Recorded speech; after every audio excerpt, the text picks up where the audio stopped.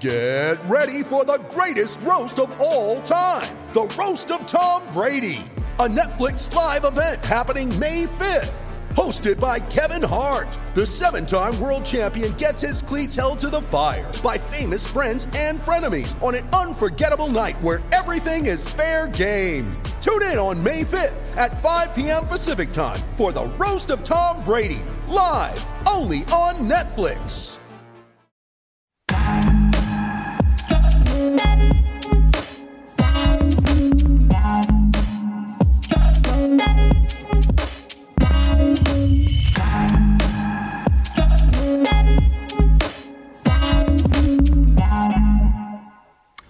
Welcome to Fearless with Jason Whitlock. I am Jason Whitlock. It is Thursday. Happy Thursday to you and yours. It's the day before Friday. I'm always excited when the weekend is just around the corner. Fantastic show planned for you today. Steve Kim and Shamika Michelle will be here. Let's get right to it. And let's just get right to it, because today used to be, and I say in the past tense, one of the greatest days in sports. If, other than the Super Bowl, I don't know of anything that caused more excitement than the first day of March Madness. That, gamblers, sports fans, brackets, just incredible excitement around the first Thursday of the NCAA tournament. They started ruining it with the first four thing when they went to 68 teams and all that, but I don't think it's just me. The NCAA tournament just has lost much, 50% of its appeal, of its ability to wrap sports fans around their finger and have people have their entire days built around March Madness and watching games and betting on games. And look, I'm sure out in Las Vegas there's big crowds. I'm sure at sports bars there's decent sized big crowds, and people are going through the motions. But this ain't like what it used to be like. When a head coach, Mike Krzyzewski, is the biggest star, is basically the only person anybody can name for sure that's in this tournament. Tom Izzo would probably be the second name, the Michigan State head coach. But Duke's coach, Mike Krzyzewski, is the biggest star in this tournament. He will not be taking the court. He won't make a free throw. He won't make a jump shot. He won't slam the ball. He'll sit on the sidelines and coach the Duke basketball team. And people will root for or against Duke, as they've done. I guess this year more people will be rooting for Coach K and Duke because he's the only interesting storyline in this tournament. Honestly, if I had to say what would be the second most interesting storyline, and this is way from afar, is like, how far will Coach K go? And I think there are probably a lot of people who started out the afternoon this morning with one of the first games rooting for Michigan to get beat by Colorado State. Because Juwan Howard has become a polarizing figure in college basketball after pimp slapping a Wisconsin assistant coach and getting slapped on the wrist and being clueless and not realizing he did anything wrong until 2 or 3 weeks later. So you got people rooting against Juwan Howard, a coach, and you have people rooting for Mike Krzyzewski, a coach. That's the story of March Madness. I'm at a loss. And forgive me, criticize me, do whatever you want. I've been in this industry a long time, and it's probably inexcusable for me to admit this. I can't name one player on the Duke or Michigan basketball teams. I can't name one player in the NCAA tournament. Is Ja Morant in it? That's probably the last guy that I remember from the NCAA tournament when he was at Murray State. Oh, that's right. Zion Williamson, I remember him at Duke. But that was 2-3 years ago. At this point, it had to be 2 years ago. Or I'm trying to. He's had 2 NBA seasons. He's had 3 NBA seasons. Zion Williamson has had 3. Well, he's only played in about 82 games during his. Or was he played in 85 games during his? Yeah, 3 years in the NBA. So I'm Corey shouted out who is the biggest star in college basketball. Paolo Banchero, Chet Holmgren for Gonzaga. It's a Gonzaga. Yeah, Gonzaga team.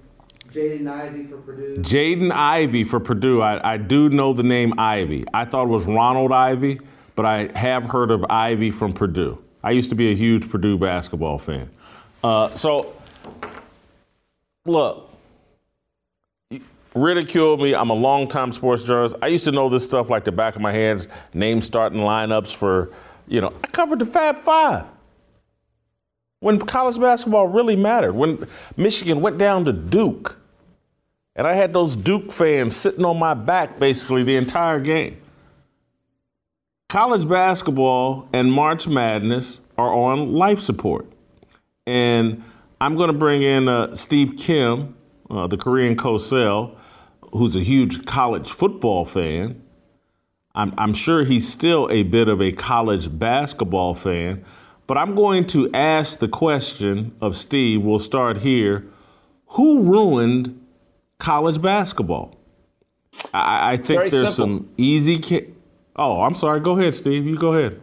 Easy. Who ruined college basketball? Once the NBA allowed this system and didn't do anything to correct it and just said, hey, listen, at age 17, 18, beginning with the Kevin Garnett hardship case, I don't know if they still called it that back then, that became the starting point, in my view, of the erosion of college basketball. It's kind of like what happened to the Negro Leagues once Jackie Robinson and Larry Doby were able to play in the major leagues. Well, there's a price to pay that one industry may benefit, but the other one will be chipped away at. And there used to be a time with college basketball that these players were brands, and you got to know them. It got me thinking during your monologue, Jason. The first national title game that I truly remember watching end to end and being into, 1982 at the Superdome. And think about this. James Worthy was actually, I think, a junior. Sam Perkins was there for 2 years. Patrick Ewing became a freshman sensation. He stayed all 4 years. Eric Sleepy Floyd, Georgetown's probably best outside shooter ever, had a long NBA career. I believe he was an upperclassman. And then there was this guy named Mike Jordan, hit this big shot at the end. I don't know what happened to him. He actually stayed 3 years. We got to know these players, and I was just racking my brain. I still remember the best semifinal game I've ever seen in the Final Four when I was really into it, Jason, was Illinois and Michigan in 1989 in Seattle. That game had about 13 or 14 NBA players combined on both teams. Kendall Gill, Steve Bardo, I believe it was like Michigan had like 7 NBA guys led by Romeo Robinson, Terry Mills, Loy Vaught. And I'm just thinking, and Glenn Rice, greatest tournament I've ever seen in 89. Now you're right, Jason, I'm with you. I don't know a single player, and I'll be honest, I'm more concerned. You're concerned about, does anyone care about March Madness? No, I'm concerned about spring practice at Miami with Mario Cristobal building his national championship team there. And I think most college fans are now shifting towards football, and it's been that way for about 10 years. Let's look at the hierarchy of what college sports are really popular. Number 1 is college football. Number 2 is college football national recruiting letter of intent day. Number 3 is spring practice. Number 4 is when fall practice begins for the season, and then March Madness, Final Four. That's the hierarchy. That's the reality of it right now. It really is. You blame the NBA, I think, is your answer.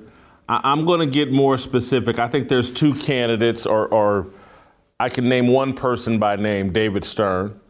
or the NBA, however you want to frame it.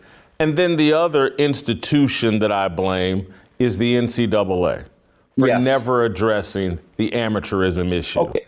Agreed. And this is where I think there's almost equal blame between the NCAA and the NBA, but I put most of the blame on David Stern because I think when you're running the National Basketball Association and you're in partnership with Nike, you're responsible for the growth and the health of basketball overall. Because if basketball is healthy at the high school level and the college level, that's only going to improve the NBA level. And so when I think about the collapse of March Madness and college basketball, I think about the collapse of basketball in America in general. And I blame that on David Stern. The media will never address this because David Stern bullied the media when he was alive, and he's revered as he's the ultimate commissioner of any sports league. And I'm like, that's a joke. Comparing him to Pete Rozelle is a joke. And acting like he had more of an impact on American sports than Pete Rozelle is a joke, more positive impact. David Stern, out of short-sightedness, and he was, to me, he was the first globalist sports commissioner. He was so concerned with growth in China and making the NBA this international game, and that was going to be our way of overtaking the NFL and football, is we were going to be the world's game. And so in this whole pursuit of being the world's game, he thought college basketball was irrelevant. And he never, and this is where I blame the NCAA, because they should have been out in front of this, and I blame CBS, who's been in bed with college basketball for a long time. The television networks, all of them that rely on basketball, David Stern and the NCAA should have come together 25, 30 years ago and said, guys, we got to figure out how to work together, how to financially reward guys for staying in college, because that's best for the overall health of American basketball and even international basketball. Because I think where the NBA really suffers right now is like when Magic Johnson and Michael Jordan and Isaiah Thomas and Patrick Ewing and Kareem Abdul-Jabbar, when they joined the NBA, they had massive brands. They had massive followings.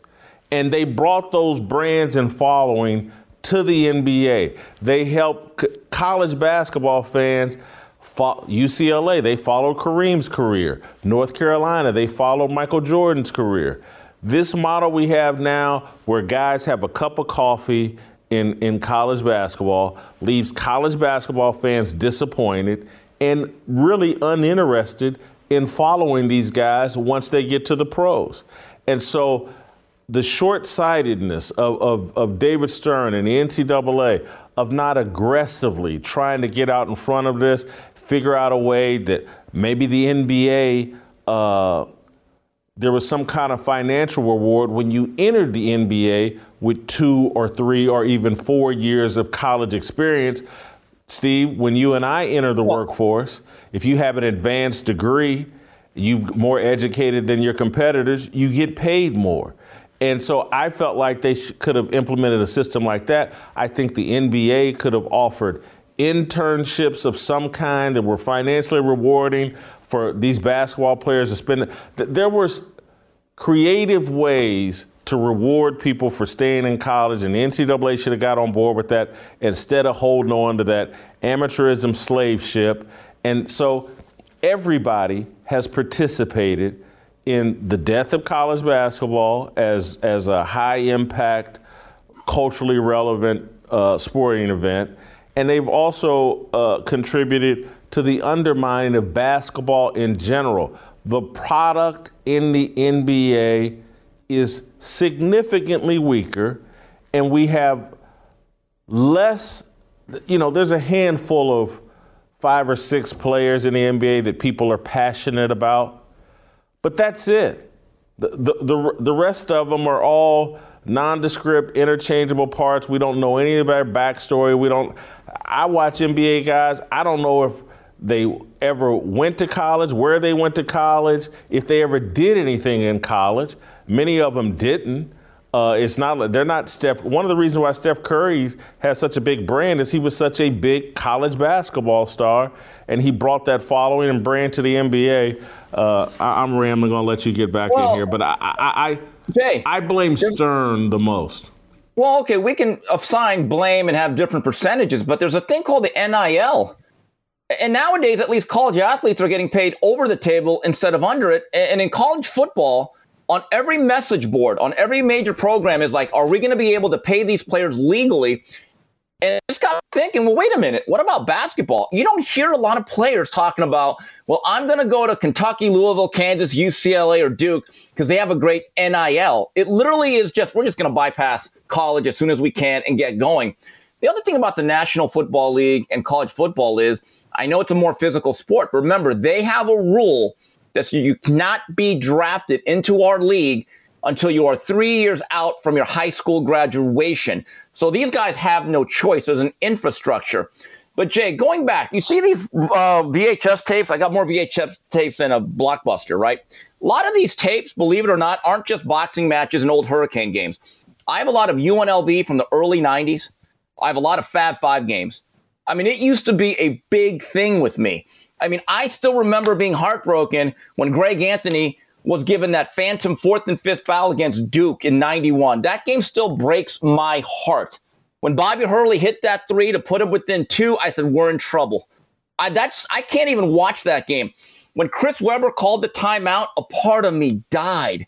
I mean, now I don't even watch the Final Four. I'm going to be honest with you, Jason. You know what I'm going to do this year? This is going to be the 90% of my March Madness viewing. On that Monday night, 3 weeks from now, when Teddy Pendergrass comes on with One Shining Moment, I'm going to watch that and I'm going to say, okay, now I'm ready to talk about the tournament with Jason. I want to be honest with you. If you want to talk basketball, you better bring someone else on. I'm not the guy. I'm worried about my cornerback situation at Miami if we're going to get another linebacker from the transfer portal. One last thing. Zion Williamson, he was the one guy the last decade, and I told this to John Hadley and to Corey. It's the one guy I cared about was Zion. Zion, in my view, 20 years ago would have came out the biggest star in basketball, and I thought he would have been an iconic brand. He would have been right up there with Christian Laettner, Johnny Dawkins, Grant Hill. He was a highlight show, and he did all the little things. And now, to see him, I think it's the last time he played basketball, because I see pictures of him now, and he looks like mini Oliver Miller. I'm like, here's the thing. They compared him to Shawn Kemp early on, right? Well, now he looks like Shawn Kemp as a Cleveland Cavalier after 8 kids. It's sad. It is sad what has happened to Zion. Zion, come back to us. I still have hope, man. Jeez. Look, think about this, and I can't remember. Did Charles Barkley stay at Auburn 2 or 3 years? I think 3. 2? 3 with Sonny Smith. 3, and he 3 played years. with Chuck Person, and I remember that team.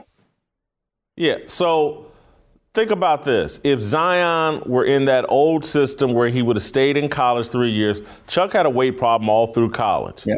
And so Zion would have been given the opportunity to mature some while he were in college, playing 30, 35 games a year. Instead, he plays 1 year at Duke, doesn't really grow up.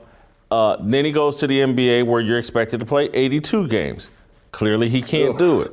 He's not getting, and it took Chuck some time in the NBA. Chuck tells a story about Dr. J or Moses Malone or somebody telling him, like, dude, get this weight off if you really want to block. And eventually Chuck did. I think Zion's career has been damaged so early in his NBA career. I'm not sure if he's ever going to recover. I'm not sure if he's ever going to be given the opportunity, because I think people are souring on him.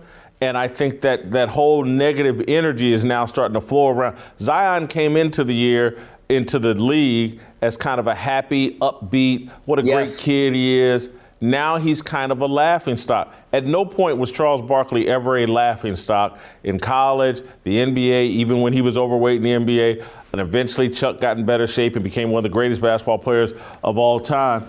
Zion not going to get that opportunity, I think, partially because he needed to stay in college for 3 or 4 years and mature before he ever hit the NBA.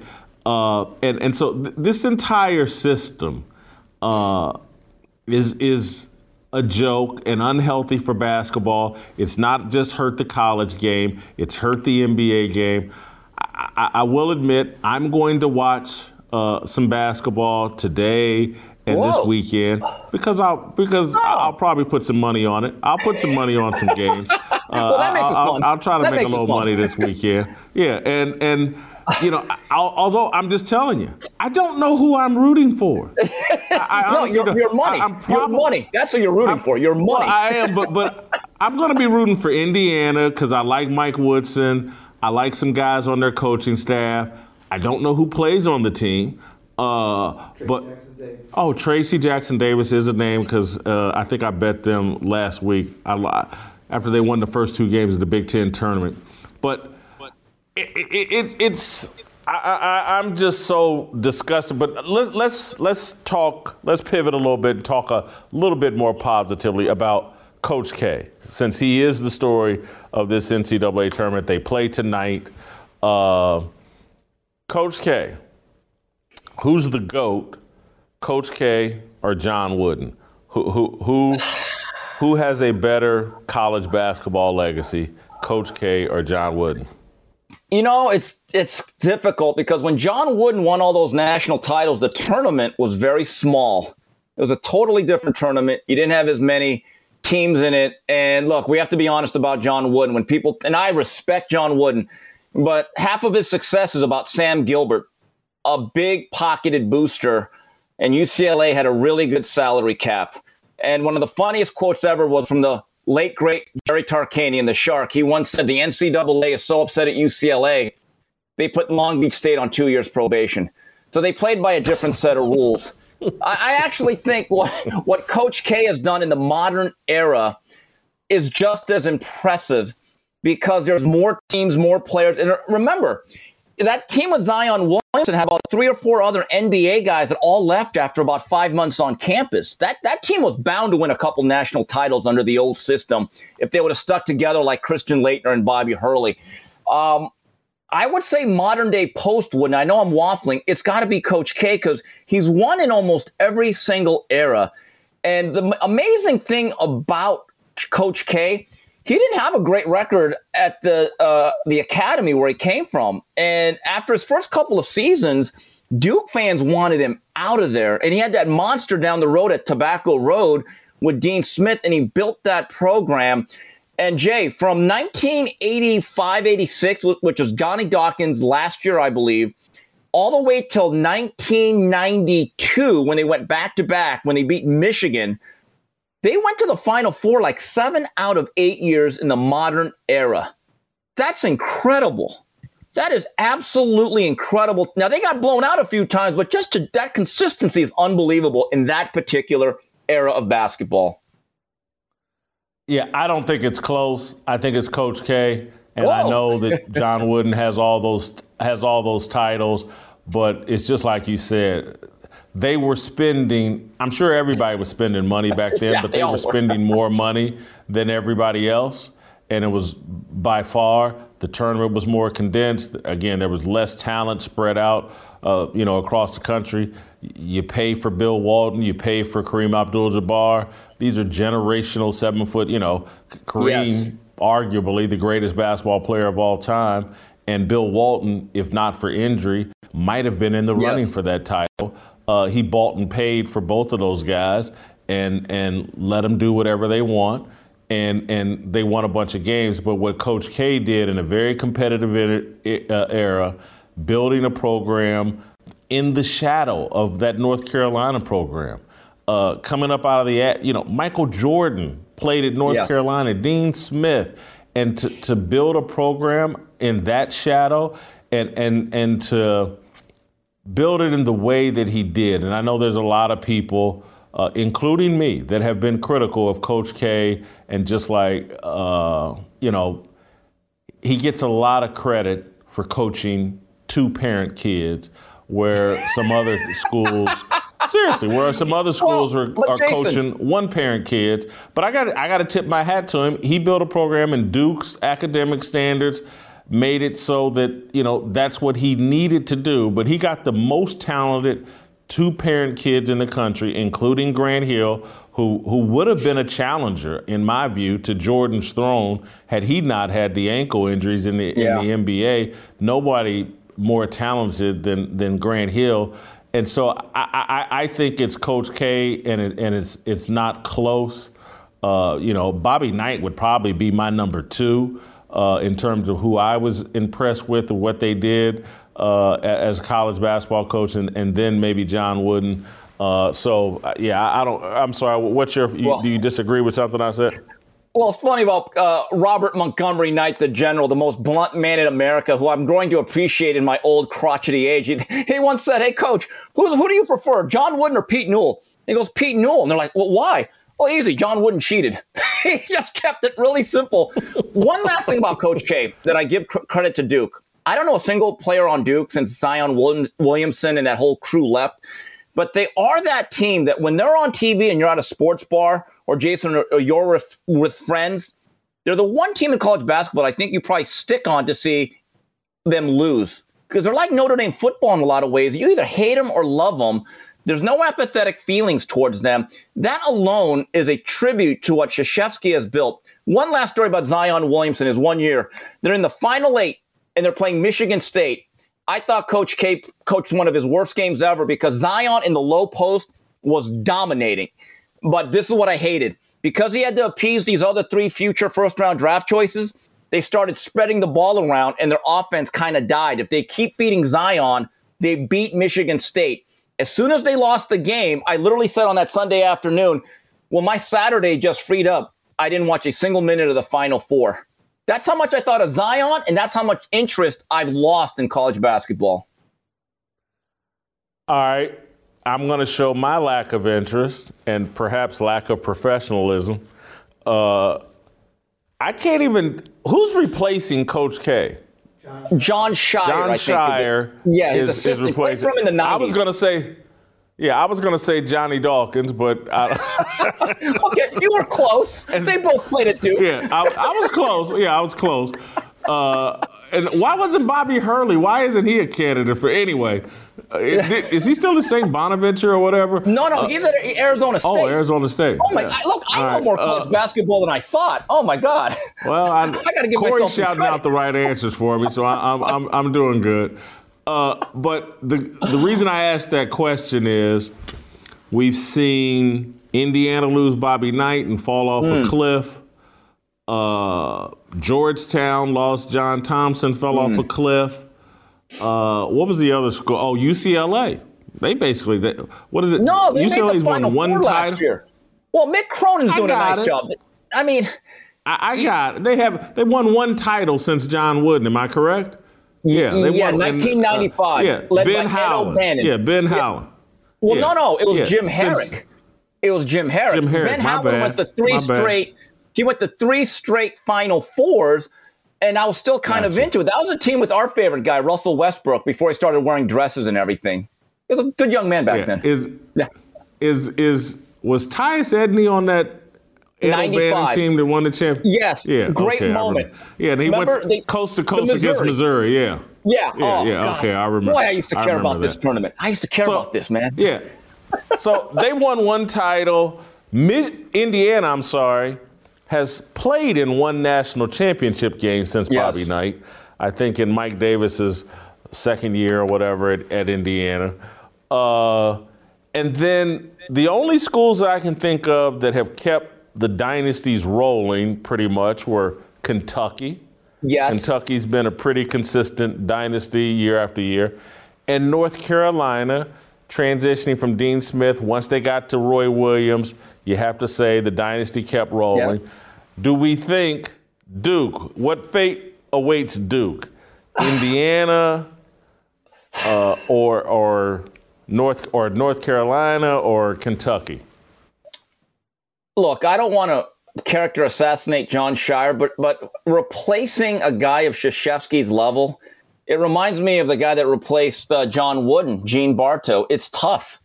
it is very tough. And by the way, another program that's kept pretty high standard for the most part, how about Kansas? They're pretty much upper echelon for the most part. Yeah. The only thing is, let me stop you for a second. The only thing about Kansas is I don't think Kansas has ever been a dynasty. I think Kansas has had a lot of success, but they've never put it together back-to-back years. They've never had the great runs, and they should. When Roy Williams was there, they had a team with Paul Pierce, Rafe LaFrenne, Scott Pollard, Jock Vaughn, Billy Thomas played in the NBA. Maybe one or two. Jared Haas may have had a cup of coffee in the NBA, and they couldn't win. They didn't even make a Final Four. I covered those teams. Yeah. Jason, in 1997, that team you just listed, now, Jock Vaughn's from Pasadena, California, so I took a lot of interest in that team, and Paul Pierce from Inglewood. That team, for 30 games, looked like they're going to win the national title. And you know who beat them was a very good Arizona team that was led by, I believe Miles Simon out of Mater Dei, and they had a great backcourt. Michael Dickerson, I believe, was on that team. Man, look at me being Asian Dick Vitale today. These are some great memories. But go back to the 80s and 90s. Ralph Sampson stayed all 4 years. Patrick Ewing stayed all 4 years. Purvis Ellison stayed all 4 years. Danny Manning, one of the all-time great facilitators, stayed all 4 years. Derek Coleman stayed all 4 years. And look, Derek Coleman's really impressive. Yes. I know he wasn't a great student, but I'm sorry. Derek Coleman, one of the great lines about Derek Coleman. Someone once said, Derek Coleman, he's a funny kid. And I'm not talking about his one-liners. Yeah, he was an enigmatic figure. Great player. Yes. I definitely remember DC. Hey, I want to switch up and just quickly talk a little NFL football, something I found interesting. The Browns are out of the Deshaun Watson sweepstakes. Baker Mayfield preemptively fired off a thank you Cleveland Browns fan note before this was ever settled. I didn't like it at the time. I didn't like what Baker Mayfield did just because they had a cup of coffee or interviewed Deshaun Watson. Keep your mouth shut. You never know how these things will play out. I thought it was a mistake by Baker Mayfield and just another example of his immaturity and relying way too much on gut feeling and emotion rather than just being a chess player, sitting tight and seeing if he still had a future there in Cleveland. There are conflicting reports, I think, about what the Browns are going to do. Are they still shopping for a quarterback? I think Chris Mortensen reported this week that the Browns want an adult in the room at the quarterback position. They don't feel Baker is mature enough. That's what Chris Mortensen reported. I think Mike Garafolo of the NFL Network says that the Browns were only interested in Deshaun Watson and want to stick with Baker Mayfield. But your thoughts on Baker Mayfield and how he handled Cleveland's flirtation with the serial happy ending guy? There are times with Baker Mayfield's stature and his tempestuous behavior, he reminds me of little Stewie from The Family Guy. He just does not act like a franchise quarterback, and he's got to understand the reality. There are two types of teams in the National Football League. Teams that have their quarterback and the teams that want their next quarterback. Now, Baker has not been a bust. Me and you talked about this about 5 months ago. He's been okay. At times he's been pretty good to solid to maybe really good, but he's never truly been elite. And here's the issue. He was the number one pick. So your standards are a little bit higher.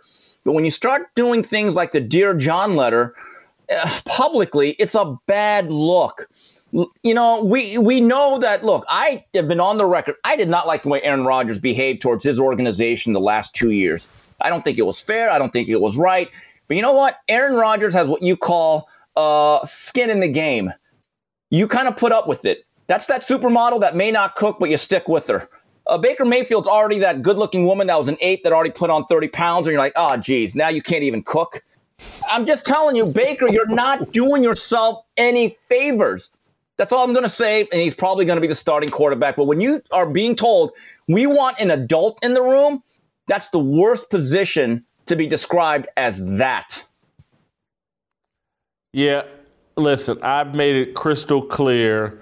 I don't like short quarterbacks, and Baker's a shade over 6 feet. I like quarterbacks 6'2" to 6'4". That's my preference. I know Brady, I think, is 6'5". So I like him 6'2" to 6'4". You get over 6'6", or you get 6'6", you're just too tall. I haven't seen one of those guys work out really. That's what, because isn't Justin Herbert in here around 6'6"?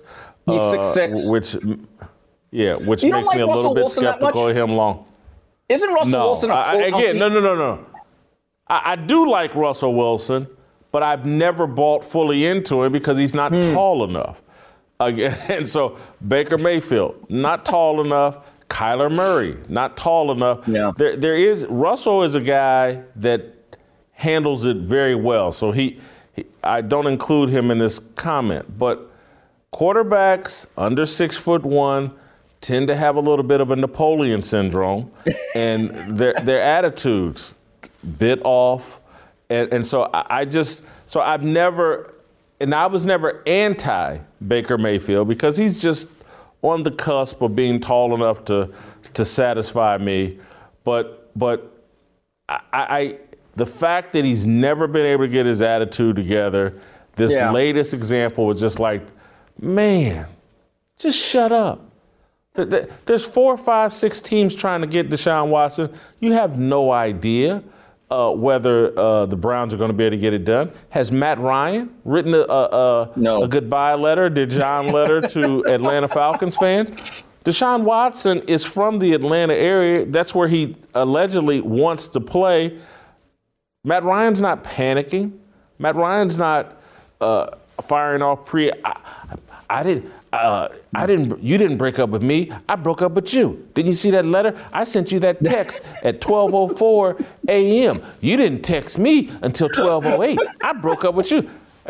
It's very childish to me what Baker Mayfield has done. It feels like 7th, 8th grade. He passed a note. Check this box. And I'll say this about Matt Ryan.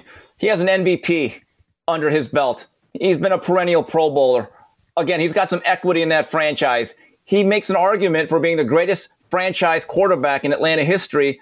And you know what he is, though, at the end of the day? A pro. Thumbs up to that. I almost forgot. There is one more thing I want to ask you about. Yeah. I got to sneak this in, although we may circle back to it tomorrow. I said a week or two ago when Colin Kaepernick was in the news cycle and Adam Schefter was retweeting Colin Kaepernick working out. I said, hold on, man, there's something going on here. Somebody's going to give Colin Kaepernick a chance. Adam Schefter doesn't retweet, send out stuff unless he's been assigned or told to. And so here's Pete Carroll. They don't have Russell Wilson. And now here's Pete Carroll talking about Colin Kaepernick deserves a second chance. And I'm just blown away and fast. Now, again, I told you I thought something was up. That somebody, but why is this guy hasn't played in 5 or 6 years? There's no other quarterback who's been out of the league 5 or 6 years that people are talking about, he deserves a second chance. This guy went 2-14 or something his last year as a starter. With Jason. Pete Carroll and Seattle love woke points, and so maybe they'll bring in Colin Kaepernick. And the NFL wants this. The NFL thinks there's peace through capitulation, and they're going to capitulate on Colin Kaepernick. If this happens, I'm going to call you Whitlock Damas. Now, you know this as a reporter and columnist. When you are leaked information, there's always an agenda behind it. So you're right. Maybe it was like, Adam, put this out there. This is going to get interesting. But remember the point you made last week. If you are a team looking to tank, well, then get Colin Kaepernick. Because think about it. Not only did they trade Russell Wilson, they jettisoned Bobby Wagner, one of the greatest defensive players of all time. It is clear that's a team in transition. They're going to get the draft capital, and they're looking for 2-3 years ahead. So you're right. If you're Seattle, you want to be splashy, you want to be woke, you want to appease the SJW mob out there in Seattle, and you want to be relevant at least for a while. He's your guy. Now, this may surprise you, Jason. I'd like to see it. Let's see Colin Kaepernick play ball. I'm just telling you, me and you, we're going to have a lot of content in the fall. Oh, we're going to have some fun with this. I just want to see DK Metcalf and Lockett, how they like playing with Colin Kaepernick. I can't. And so you're right. Seattle and Pete Carroll may be looking for an 0-17 quarterback, and Colin Kaepernick is a guy that can deliver that volume of losses, and I don't know. I need to check the QB market in the draft. Is there someone worth going 0-17 for at the quarterback position in the upcoming draft? Plus, you score all those woke points. Seattle's got a bad offensive line, and so Colin Kaepernick is going to get his brains beat in for 5, 6, 8. Because Pete Carroll said that Kaepernick has called them. Kaepernick, I think, is tired of sitting around the house taking orders from Ness Nitty. He's ready to get back to hitting strip clubs with his teammates after practice. No, to give Colin credit, then he lasted longer than Tom Brady, spending time with the loved ones and family. But if you're talking about this draft class, Kenny Pickett out of Pitt, who I liked, I saw him develop, being an ACC fan. No, I'm talking about next year. I'm talking about next year, after you go 0-17. Yeah, Pickett's coming out this year. Yeah, Pickett's 24 years old. Yeah, and Bryce, another small quarterback, though, Jason. Yeah, I'm not huge on him. So keep that in mind. This could be right-handed Tua. Just keep that in mind. The kid out of Miami. Or in Seattle's mind, he might be Russell Wilson. You're right. Or Tyler Van Dyke, big strong arm kid out of Miami. He's got a lot of buzz going. But again, if you want to tank without really saying you're tanking and have a lot of attention, and again, scoring social justice points, maybe Kaepernick's the guy. And again, I'd like to see him play ball. That's all I'm going to say. Oh, I can't. I want to see it, believe it or not. In fact, I want to see every national anthem for the Seattle Seahawks. And I want to see the handshake line from Michigan today. That's a March Madness I'm going to watch. I'm going to watch every handshake line of Juwan Howard. Juwan Hitman Howard. The Tommy Hearns of college basketball. All right, Detroit. Go to youtube.com/Jason Whitlock. Hit subscribe, notifications. Give me that 5-star review if you're listening on Apple. All right, Shamika Michelle, Uncle Jimmy. Next. It's my obligation, no hate, discrimination, raising up your hands for freedom.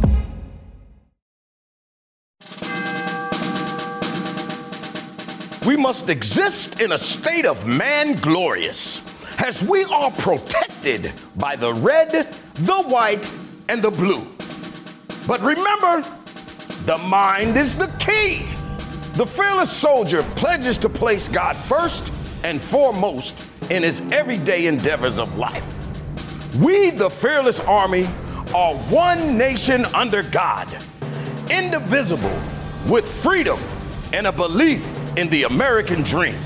The men bold enough to join our movement comprise what we like to call the New Dream Team. We are leaders of our families, our churches, and of this nation. We reject the seeds of division that are planted by corporate media misinformation. We affirm that all men are created equal and are endowed with inalienable rights, which are granted by our Heavenly Father. We are bound by honor to accept God's challenge, to take the flag and lead, to cherish, to protect, and to nurture the life of our unborn seed. I am a fearless soldier, so shed no tears for me. I am not a victim. I am the man that God made me to be. Amen.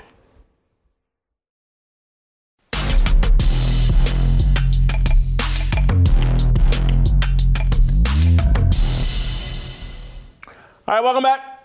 We're going to roll down to North Carolina and bring in Shamika Michelle. Shamika, I think, wants to talk with me about the latest news on Jussie Smollett. He's free at last, free at last. Thank God Almighty, Juicy is free at last. Juicy Smollett. I'm sorry, Juicy fruit to go. Anyway, go ahead. Tell me what you want to ask me. Well, yes, of course, yesterday they released him until he can actually appeal his case. But what I wanted to talk to you about is, number one, all of the people that have come to his defense saying all types of foolishness, especially his brother. And I can't pronounce the name because obviously they're black, white, and French.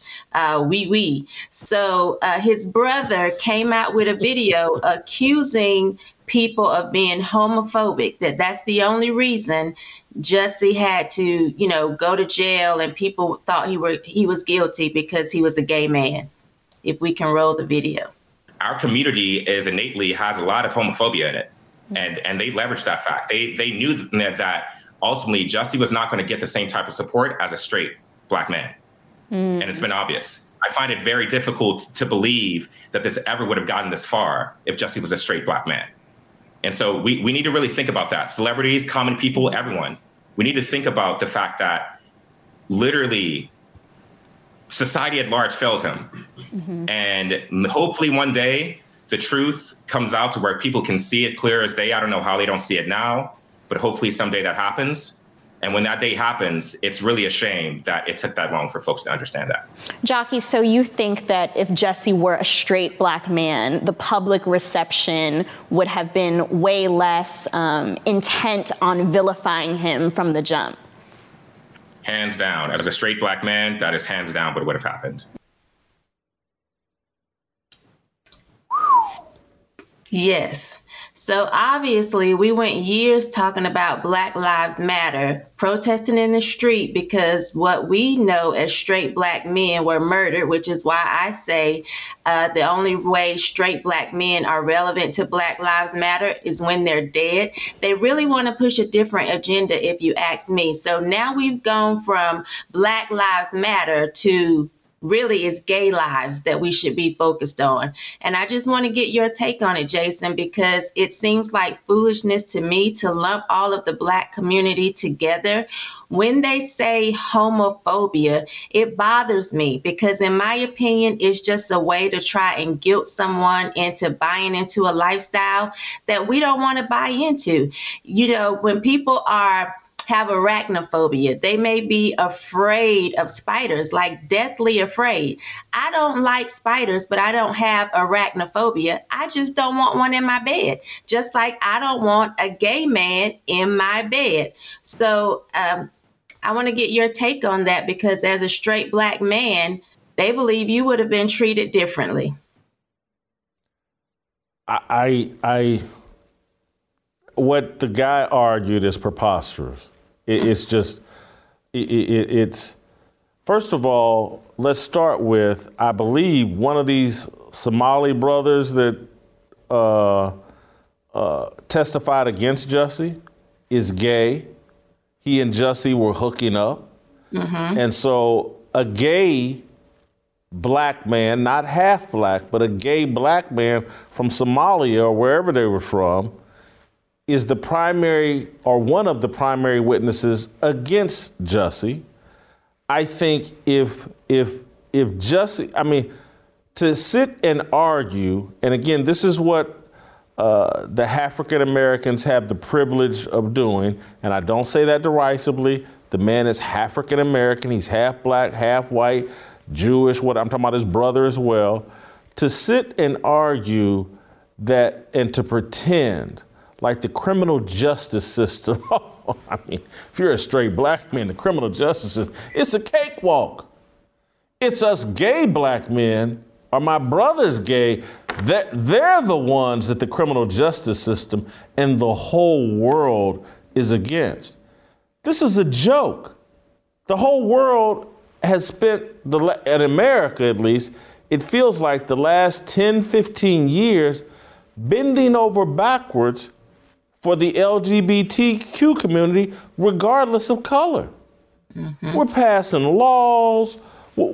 we've legalized marriage for them. The whole world has been bending over to make them more comfortable and more accepted. You go anywhere in corporate America and you ask any person in the HR department who they would prefer to hire, a straight Christian black man or a gay black man.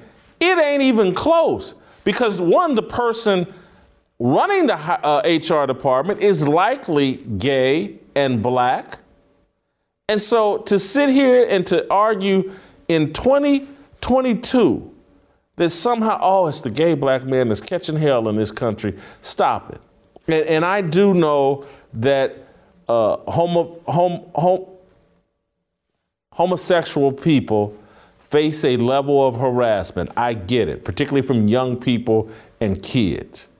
But in the adult world, that just in the over 30 world, and Jussie is 39, again, he's just not, and that's again that's why he had to make up this hate crime, because again, if he was facing real harassment, he wouldn't have to make up anything. He wouldn't have to pay anybody to put a noose around his neck. It would just happen, or he would just film his everyday experience as a gay black man in America, and he could just show you the harassment. But he had to go to film school and to create something. Again, the supply of racism and is just not meeting demand, and so people like Jussie are making it up. And so if a straight black dude had been convicted of what Jussie was convicted of, the biggest difference would have been that straight black man would have gone to jail and done them 150 days, which would have been 75 days, standing on his head, and came out of there with some pride and his dignity left intact. He wouldn't have run in there like a coward, talking, I'm not suicidal. He'd have done the time and put it in the rearview mirror. Jussie can't do the time, and so he's continuing to pay lawyers to drag this out until, the right people get in political power and just look the other way and excuse this. So I find what his brother said halfway offensive and all the way ridiculous. Right. And just for the Christian community, I think for homosexuals to try and really get Christians to accept this, if you believe in the Bible, you don't think that that's a lifestyle that's of God. So while you, of course, don't want to see humans mistreated or killed because of the lifestyle, you don't have to accept it. And when they talk about the Black community, this really goes for anybody, but the Black community is very religious a lot of times, or was raised with religious beliefs. So when you go from Genesis of the story of Sodom and Gomorrah all the way to Romans, when it talks about men turning away from the natural use of the woman and burning in lust towards each other, homosexuality is just not something that we all cheerlead unless you're a Black woman. That seems to be the ones that cheerleads that the most, although that behavior can be the demise of the Black family. So I think that we have to stop trying to criticize Christians for not accepting the lifestyle. Again, no one wants to see you hurt, but stop using the word homophobia to shame someone into not accepting what God has said is evil and unnatural. Well, my opinion, and I'll be interested to hear your response. I think to cast the Black community as the most hostile towards homosexuals, I think is misguided. I think it's inaccurate. I think it's a myth. I will go the opposite direction and say we might be the most welcoming of that lifestyle. And I know because I think there's a difference between what we say and what we actually do. And so I'll just, if what we say was actually what we believed, we wouldn't be in support of all the Democratic policies that are assisting and leading to this lifestyle choice and the transgender movement and all this other stuff. So we may talk at the big gate about what we believe, what we think, what we're hostile towards, but when push comes to shove and it comes time to take any policy actions, we go the total opposite direction. And so I reject that just based on the data and the facts. And I'm not trying to make it hyper partisan and political, but this is like the question I've asked members of my family or whatever. Y'all talk at the big gate. Well, Lord have mercy. Anything that Barack Obama blesses, y'all jump on board with. And so when he said gay marriage, let's go, y'all said I do. It with much enthusiasm. And so I'm not sure if we're really all that homophobic. We seem to be down for anything. I've been blown away. I've told this story for years when I knew I was like, oh, I'm getting too old to even come out and just engage with people. I listened to, this was years ago when I was in Kansas City at a casino, standing around the crap table, three, four big old dudes and me, I'm a big old dude, standing around the crap table. I didn't know these guys, but they had done some time. Mm-hmm. And they were sitting on the craps table telling a story about the sexual activities that they did in prison. And I was like, my God, I can't believe they holding this conversation right out here. Everybody can hear it. I'm not a part of them, blah, blah, blah. And that I literally went and collected my chips and was like, I'm just not made for this world. We've gone places where I just didn't know you could do this out in public. And anyway, I'm rambling and going on, but free Jussie Smollett. He's out of jail now. And anyway, you have a question, I believe, also for Uncle Jimmy, Shamika? I do. Uncle Jimmy. So, you know, for now, I guess a couple weeks, there's been this back and forth with Kanye. Yesterday, Instagram actually banned him for 24 hours for threats or harmful posts or whatever. He came out against DL Hughley, posted a picture of DL and said, this grown-ass man picked this outfit out himself. Is he influential or under the influence? Now we know Uncle Jimmy has style, and since Joan Rivers is dead, I just want Uncle Jimmy to be the fashion king and give us his advice on who dresses better, DL Hughley or Kanye West. What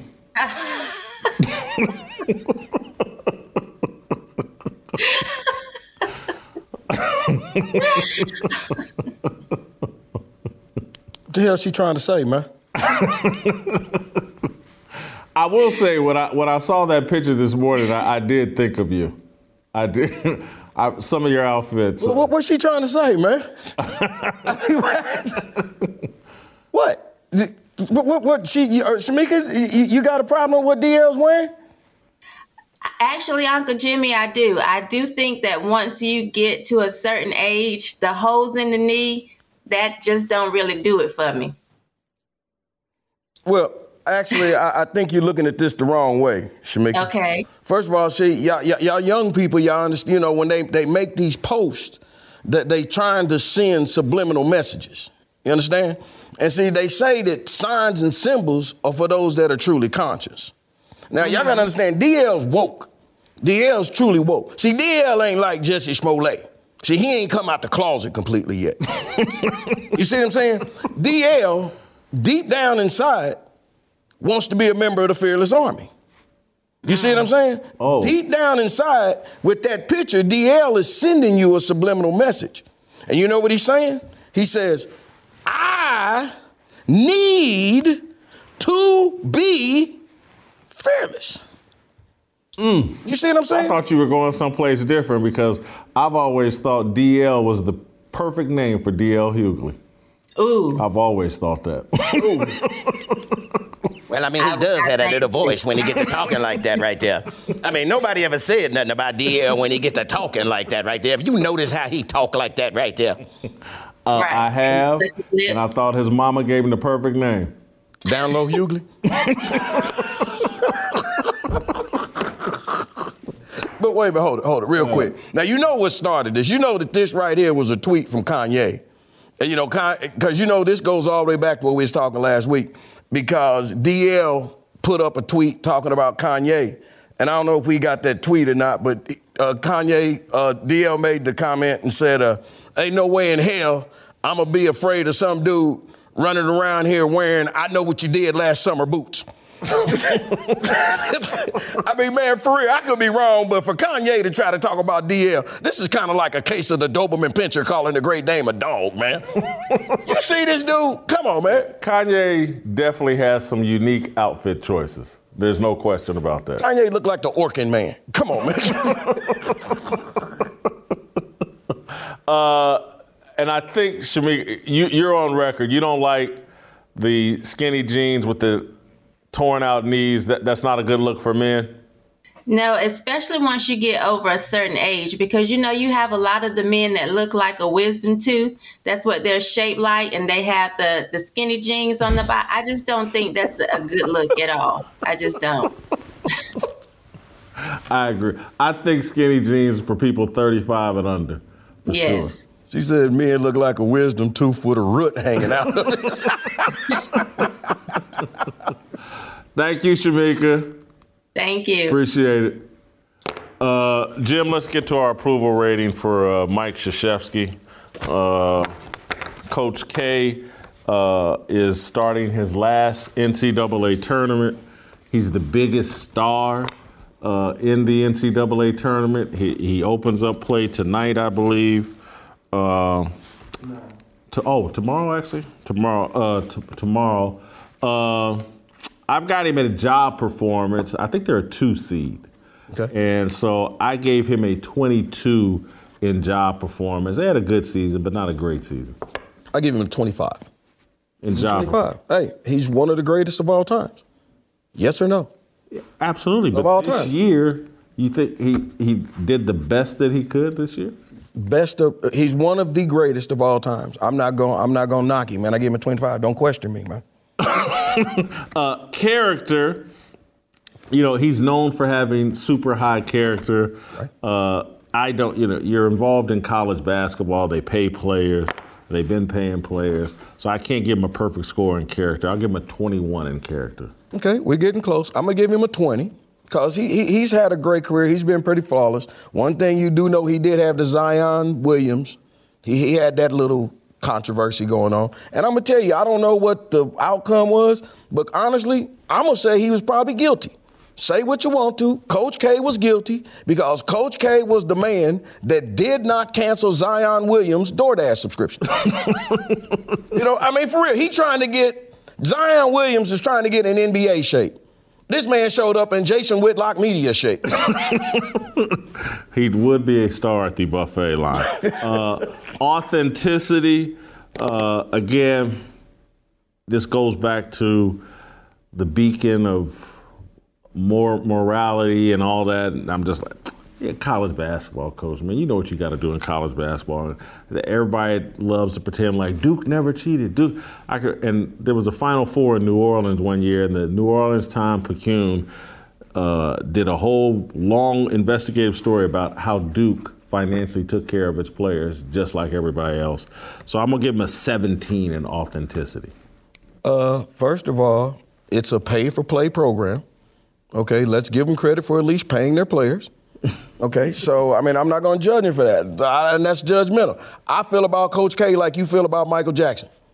Okay, He didn't do it. Okay? Wasn't me. That's it. And the thing was, did y'all really hear you say yesterday that if you'd have known where Michael Jackson protest was, you'd be out there? Yeah. Okay, anyway. The bottom line, he gets a 25, man. Coach K is a class act, man. It factor, I do think we found agreement here. In it factor, it's the biggest star in the NCAA tournament, biggest star in March Madness. It don't get no bigger than that. His it factor's off the chart. I give him a 25, perfect score in it factor.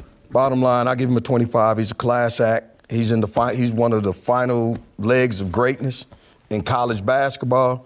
Coach K, we're going to miss you because after you, there's not going to be anybody else, man. So, shout out to you, man. I think Tom Izzo's coming back next year, and that'll be the last vestige. Like you and Steve Kim was talking about, man. Honestly, man, he just represents. And let's just be honest, Jason. We're just getting old, man. They just don't. To us, y'all just don't do it like we used to do it. That is true. All right, I got him at a smoke show, 85. You've got him blazing hot at 95. It's called respect, Jason. Yeah, I agree. I don't have a problem with Coach K is one of the good ones. Just that simple. Give him his credit. Who's your second favorite college basketball coach all time? Or maybe it's your first. LeVar Ball. I knew that would say. I didn't know what you were going to say. All right, that's tomorrow. We'll see you tomorrow. No negotiation, my sister, no relation. We all just wanna have freedom. Sitting on a corner, never been alone. I'll break my back for freedom. Blessed, we are living, get back. We are receiving, no deceiving. We all wanna be free.